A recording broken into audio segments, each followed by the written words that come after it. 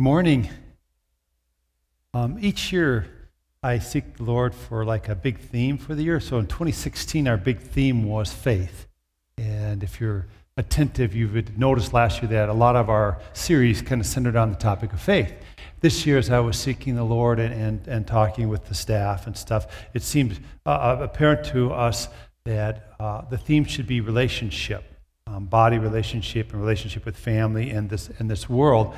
And so this winter, we're going to enter into a series now entitled Becoming the Church, Becoming the Body. And it's all about having this goal of understanding and doing church the way that God intends, becoming this organism, this living body of Jesus Christ. When you look at the church, oftentimes people look at it more from a structure standpoint, like the institution. But really, the two other ways of looking at the church are a living organism, the body, and also as a family kind of thing. And so this winter, Becoming the Body is all about the organism, the kind of interrelatedness side of church. And then this spring, we're going to enter into the family side, understanding that aspect of what it means to be that kind of a body, how to relate to the world in that way. Also, where we begin to really truly value other people. And so this spring, we're going to do another series entitled Family Matters. And so I pray by the end of the next few months, your understanding of church will be different than it is today, because I think we tend to default to the church as an institution. And there is that aspect of church, but it's meant to be so much more than that. And it's meant to be something that becomes this vital part of our existence.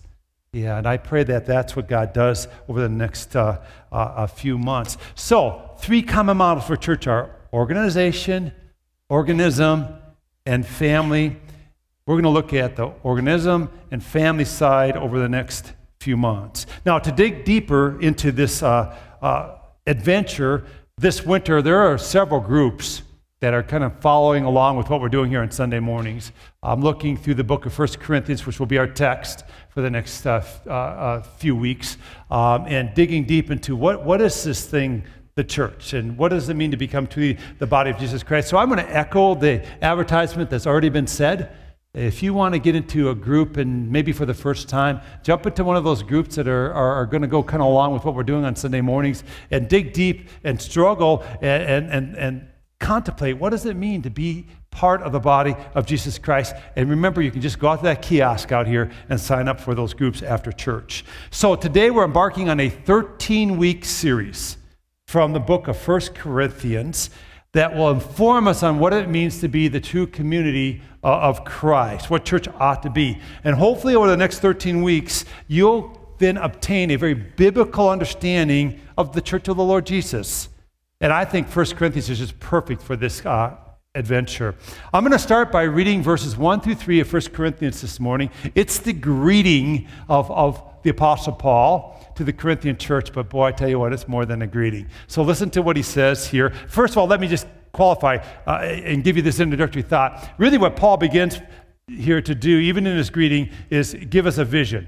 And his vision is this, a vision of community for God's people. That's Paul's vision. As he even begins his letter to the Corinthians and to us, he has a vision of community for God's people. Listen to what he says in verses 1 through 3. Paul, called to be an apostle of Christ Jesus by the will of God, and our brother Sosthenes, to the church of God in Corinth, to those sanctified in Christ Jesus and called to be his holy people, together with all those everywhere who call on the name of our Lord Jesus Christ, their Lord and ours.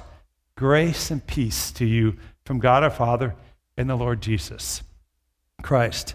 Now here's the vision I think that Paul already begins to identify here in the greeting, and it's this, that as a body, as a group of people, as the church, we are to be a sanctified, holy church.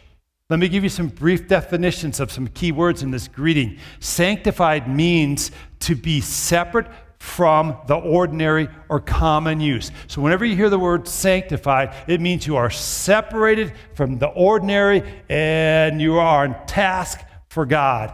Holy means believers of the gospel call. One whose moral and spiritual character then bears the image of God.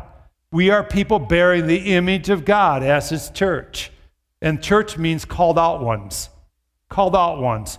It's the local meeting like we're experiencing here this morning. It's the assembly of the true people of God. So Paul begins this letter to the Corinthian church with a picture of what church ought to look like. It should be made up of people who understand that in Jesus, they are not of this world. We are not of this world. Amen? We are called out of this world. We're extraordinary. We're not ordinary. We're not for common use. We're for God's use. Our moral and spiritual character should bear the image of God, and collectively, we have to see ourselves as called ones on mission for God, furthering His kingdom. So that's the vision that Paul begins this letter to 1 Corinthians with. And then, secondly, Paul clarifies his audience as the saints. Now, he uses the word holy ones in the NIV, the New International Version of the Bible that we read this morning. If you were to go to the King James Version of the Bible, he would use the term saints. So Paul clarifies, I'm writing this letter to the saints. Let me talk to you for a moment, okay? This is a little bit off the message, but I want you to get some of the heart of what I'm going to share this morning. Whenever you have a meeting like this, and Paul had the same thing happening in his day, there are two groups of people here essentially. There are those of you who are true believers. You love Jesus. The Holy Spirit has filled your life, and you're living entirely differently because of that. There are some who are here because mom and dad said you have to be here. I mean, that's the reality of it, right? There are some who are here because of guilt or obligation, or a spouse has said, you need to come to church with me, and you may not even be on board. There are some of you who are just curious, and you're just checking it out. You don't know about this Jesus thing. Well, guess what? That's what makes church kind of messy, because people will look at those who attend here, see you maybe out in the community, and maybe you're not a believer yet, and you're acting like a person who's not a believer. And they'll say, well, that's what that church is all about, right? And I want to say this, first of all, if you're checking us out, even if you're here out of compulsion, I'm glad you're here. I praise God you're here. It will make church a bit messy, though, okay? But that's okay. We may even be misunderstood. But that's what we want. So there's two groups of people that really make up a church meeting. Now, Paul is not addressing this to the ones who aren't there yet. This letter is addressed to those who say, I'm a believer. I'm a saint in Jesus Christ. That's who this letter is addressed to. And Paul's really addressing in the Corinthian church their problem of this libertine attitude, this anything kind of goes attitude. God will just put up with me. I can do anything I want. And that's what he really addresses throughout this hard-hitting epistle dealing with church. Let me give you some background on the Corinthian church, and maybe this will be instructive of why this libertine attitude was infecting their meetings and their church. They were located in the town of Corinth in Greece, along a major trade route, and they had this thriving economy. I mean, they were doing really well. The people were caught up in wealth, but they were morally impoverished by and large, not unlike our culture today.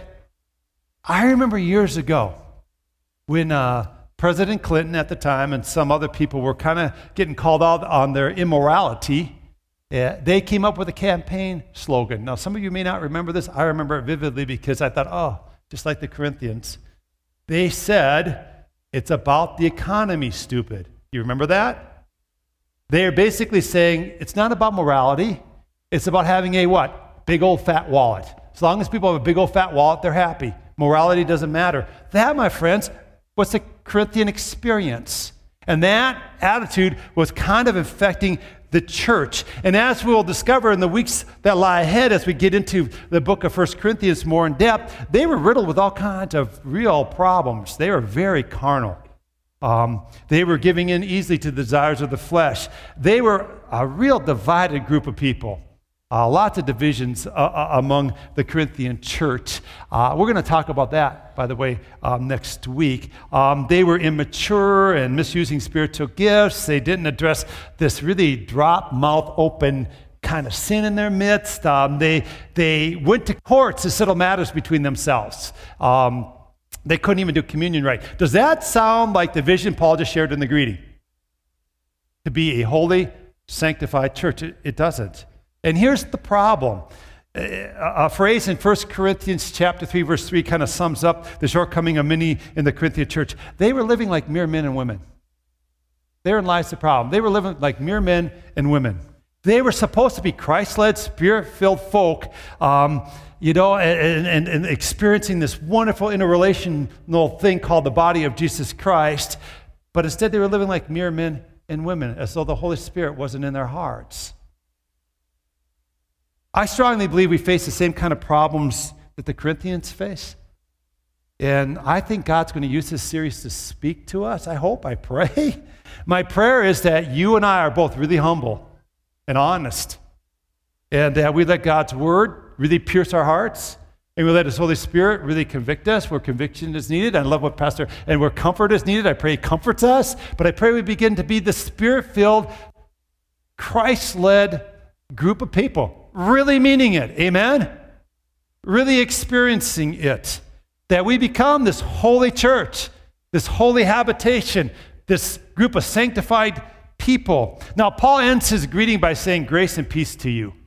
In the name of our Father and from the Lord Jesus Christ. I have begun to love that. It just has been speaking to me so much. Any of you ever experience any stress in your life? Anybody feel stressed out this morning a little bit? Do you? No, you guys are just at peace? Praise God, amen? Lately, I've been going through some things that have caused some stress, and I've been kind of getting back to simplicity. I talked to Pastor Aaron. He gave me a couple of really great books to read, and they've just been gripping my heart. And one of the things that God's been instilling on me is that I am to experience His peace. It is a gift. Jesus says, my peace I give you, not as the world gives you. And I've been going back to some simplicity in prayer life. We're into this, complexity kind of thing by and large as people. But part of the problem is God often takes simple concepts and wants to really instill them into our hearts, but we can't do that until we really meditate on them and chew on them a little bit. And sometimes stress is the catalyst that forces us to do that, amen? And so sometimes now when I'm feeling like a little stressed out, I begin to say, God, you are faithful, and you have promised me peace. And I declare to my soul peace in the name of Jesus Christ and by His blood. And I pray that over and over and over again. And I know that some people say, well, you're not supposed to have vain repetition in your prayers. That is not vain repetition in prayer. That is seeking to be Spirit-filled and led by Jesus Christ, okay? And sometimes it takes a lot of repetition for something to go from here to here. A lot. And you want to have so much repetition going on here that at some point when you feel stressed, your heart just goes, I have peace in Christ. It becomes your expression. It becomes very natural. So if you're really getting stressed out by life, I want to encourage you, find some key scripture that speaks to you, that speaks of the adequacy and sufficiency of God, and begin to speak that over and over and over again in your mind until it becomes part of your heart's rendering, okay? And then Paul ends, of course, by saying we have grace too. We're going to talk on that a lot, so I'm going to leave that for a few moments. But individually, we're supposed to be filled with grace and peace, and collectively, then our church should be a place of what? Grace and what? And peace. So this is our setup for the next 13 weeks as we go through a good portion of 1 Corinthians 13. So we're going to begin this morning where Paul begins, with a declaration of what we have in Jesus Christ. We're going to look now at 1 Corinthians chapter 1, verses 4 through 9. And what we're about to read in 1 Corinthians, I call great nutrition for body life, for being a healthy body. And Paul identifies three keys that are just absolutely essential to becoming the body that God intends. And that's what we're going to focus on this morning. Listen to this scripture. I always thank my God for you because of His grace given you in Christ Jesus. For in Him you have been enriched in every way with all kinds of speech and all knowledge. God thus confirming our testimony about Christ among you. Therefore you do not lack any spiritual gift as you eagerly wait for our Lord Jesus Christ to be revealed. He will also keep you firm to the end, so that you will be blameless on the day of our Lord Jesus Christ. God is faithful, who has called you into fellowship with His Son, Jesus Christ, our Lord. So in a church so divided, so riddled with problems, you have to wonder, why did Paul begin by declaring this really rich picture of what the community of Christ is all about. Several explanations are offered for this beginning to this letter. I want to talk to you quickly on a couple of those because I think they merit just a quick mention. Some think Paul was praising the Corinthians because he wanted to soften the rebuke that would follow. Okay, and there's several of them that follow. I once heard a person, and he was sincere in saying this. He said, when I have to discipline somebody, I begin with praise, I discipline them, and then I end with praise. You know what I call that? A bologna sandwich. Now, if you like bologna, this is going to taste good to you. But when you look at bologna, it's about the most worthless meat ever. Now, if you like bologna, go ahead and eat it. I don't know, you're not going to get any condemnation from me. But it's full of nitrates and worthless nutrition, okay? So no matter how you dress up a bologna sandwich, no matter how good the bread is on each side of that thing, still at the center of it is what? A piece of bologna. And it is just simply not good for you, okay? So I always say when people say praise, discipline, praise, you're giving that person a bologna sandwich. No matter what you say, it's bologna, right? Is that a little too straightforward to you today? I know if you do this as a parent to your kid, if you think, well, I got to discipline my kid, I'll praise them, then I'll criticize them or discipline them or whatever terminology you want to use, and then praise them, you're going to cause that child to be neurotic. Because every time you say something good, they're going to start twitching. What's going to come next? Because they're going to lay the hammer down on me now.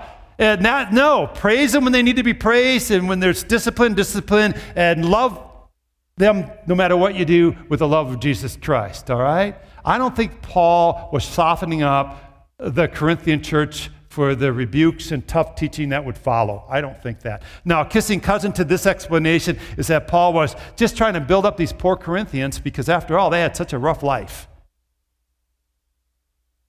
Paul never did that.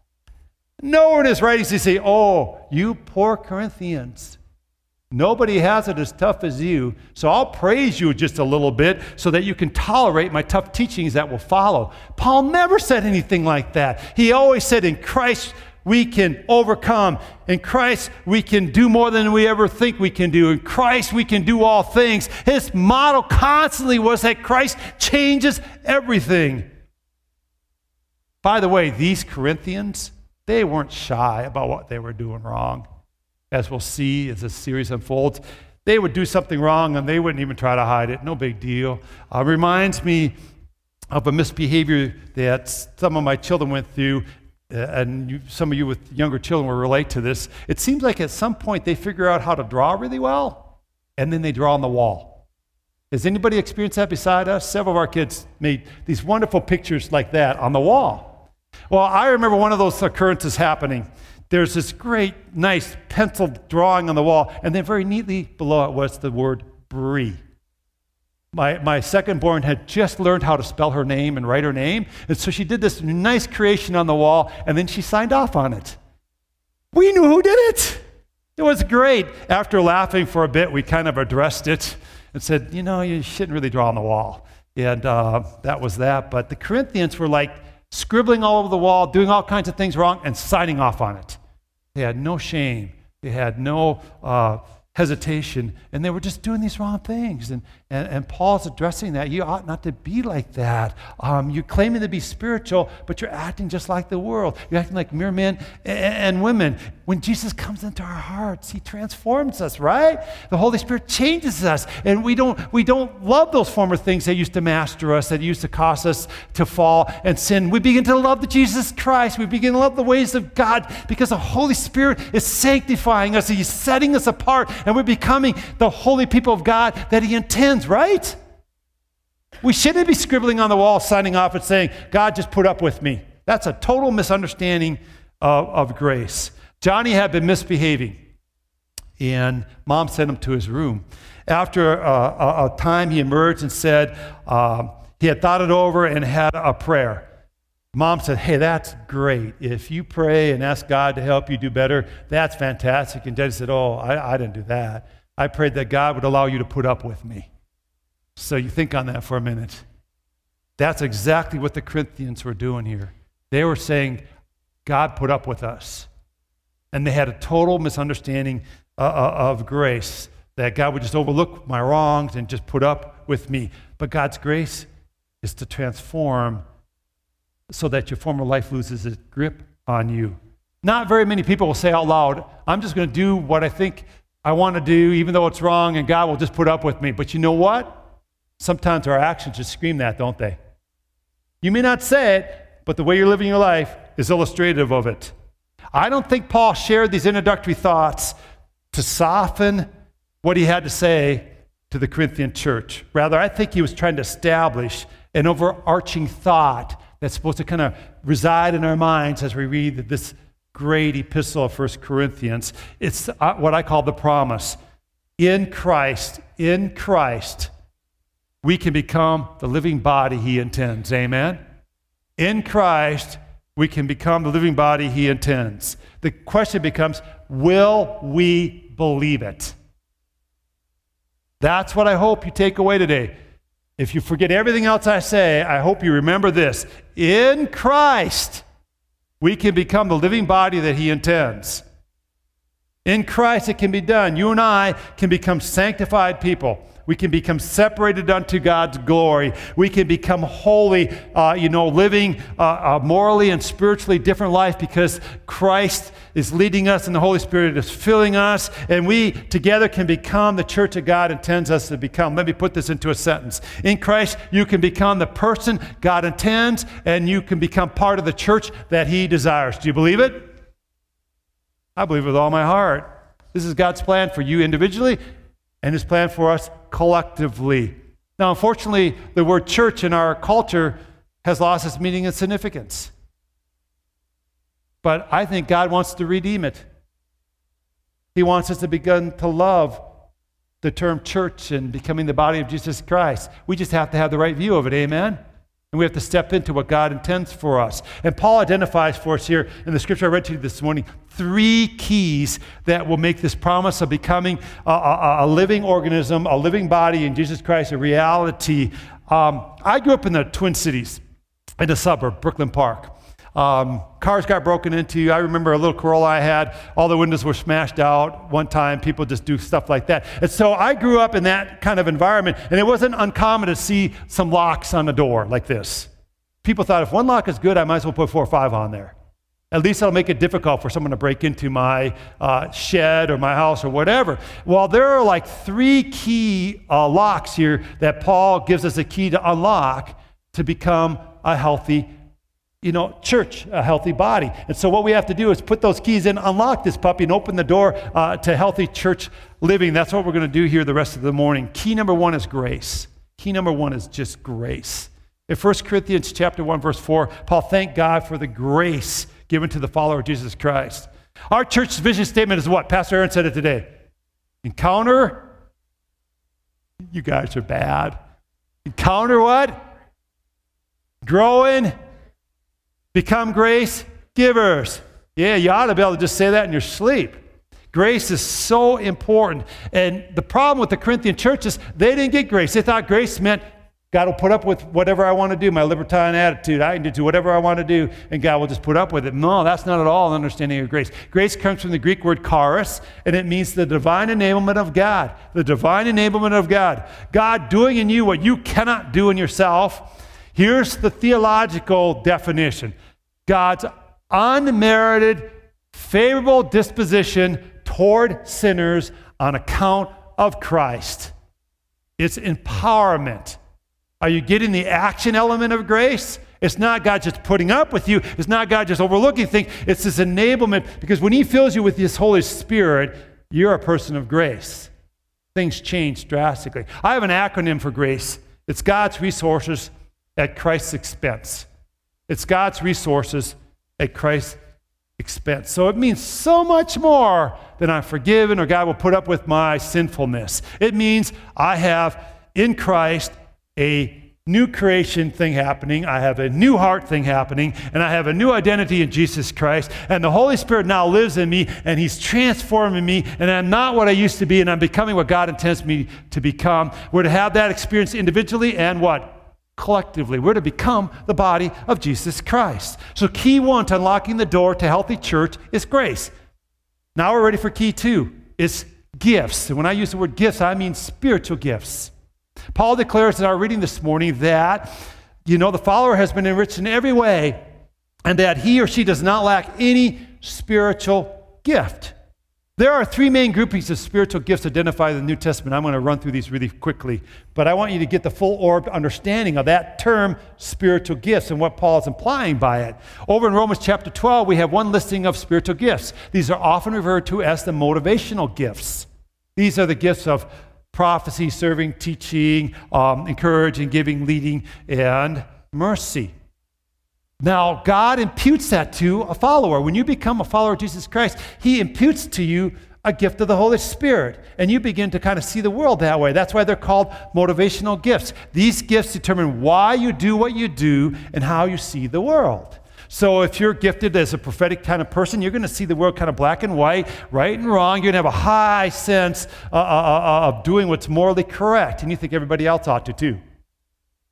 If you're merciful, you're going to look at situations and you're going to just bleed for other people and sympathize with them. We need to have all these gifts being manifested and rubbing against each other so that we have a healthy, full-orbed view of what it means to be a Christ follower. If you think you don't need the church, you're going to have one of these gifts dominating you, and you're not going to represent Christ very well. Get this? So, motivational gifts in Romans 12 are our first gift package. Second one is the ministry gifts found in Ephesians chapter 4. Now, these gifts are for equipping and promoting service in the body of Jesus Christ. So, the gifts are pastor and teachers and helps and those things listed there. Here is a gross misunderstanding of my job. I'm here to minister. You're here to receive. No, I'm here to equip. You're here to minister. Got it? That's healthy body understanding. I'm not here to do all the ministry. That's a classically wrong understanding of pastor role. You're here to do the ministry. That's the fun part of following Jesus Christ. Amen? You're here to get involved in this kingdom and this kingdom's promotion. Listen, a healthy body helps others. And so if we're a healthy body in Jesus Christ, then we should be helping others, amen? That's what we do, right? And so these ministry gifts are for the equipping and the promotion of service. And lastly, we have manifestation gifts, and they're found in 1 Corinthians 12. These gifts make the power of God visible. They're the gifts like miraculous powers, word of discernment, word of knowledge, speaking in other tongues, whatever. There's a whole list of those. You can read them there in 1 Corinthians 12. They manifest the power of God. They make God visible. They make him known to people, and they're just fun gifts. Now, get this. We're to get this understanding. In Jesus Christ, we are not mere men or women. Are you getting that picture yet? We are not mere men and women, because God's grace has been given to us and spiritual gifts have been given to us. So spiritual gifts are like the second key to unlocking the door to healthy church. Key 3 is guarantee. Key 3 is a guarantee. And the guarantee is this: Jesus will keep you strong till the end. Jesus will keep you strong to the end. We're living a life that's kind of hard. And Paul begins his letter to the Corinthians saying, listen, you're not in this alone. You have a faithful God who will keep you to the end.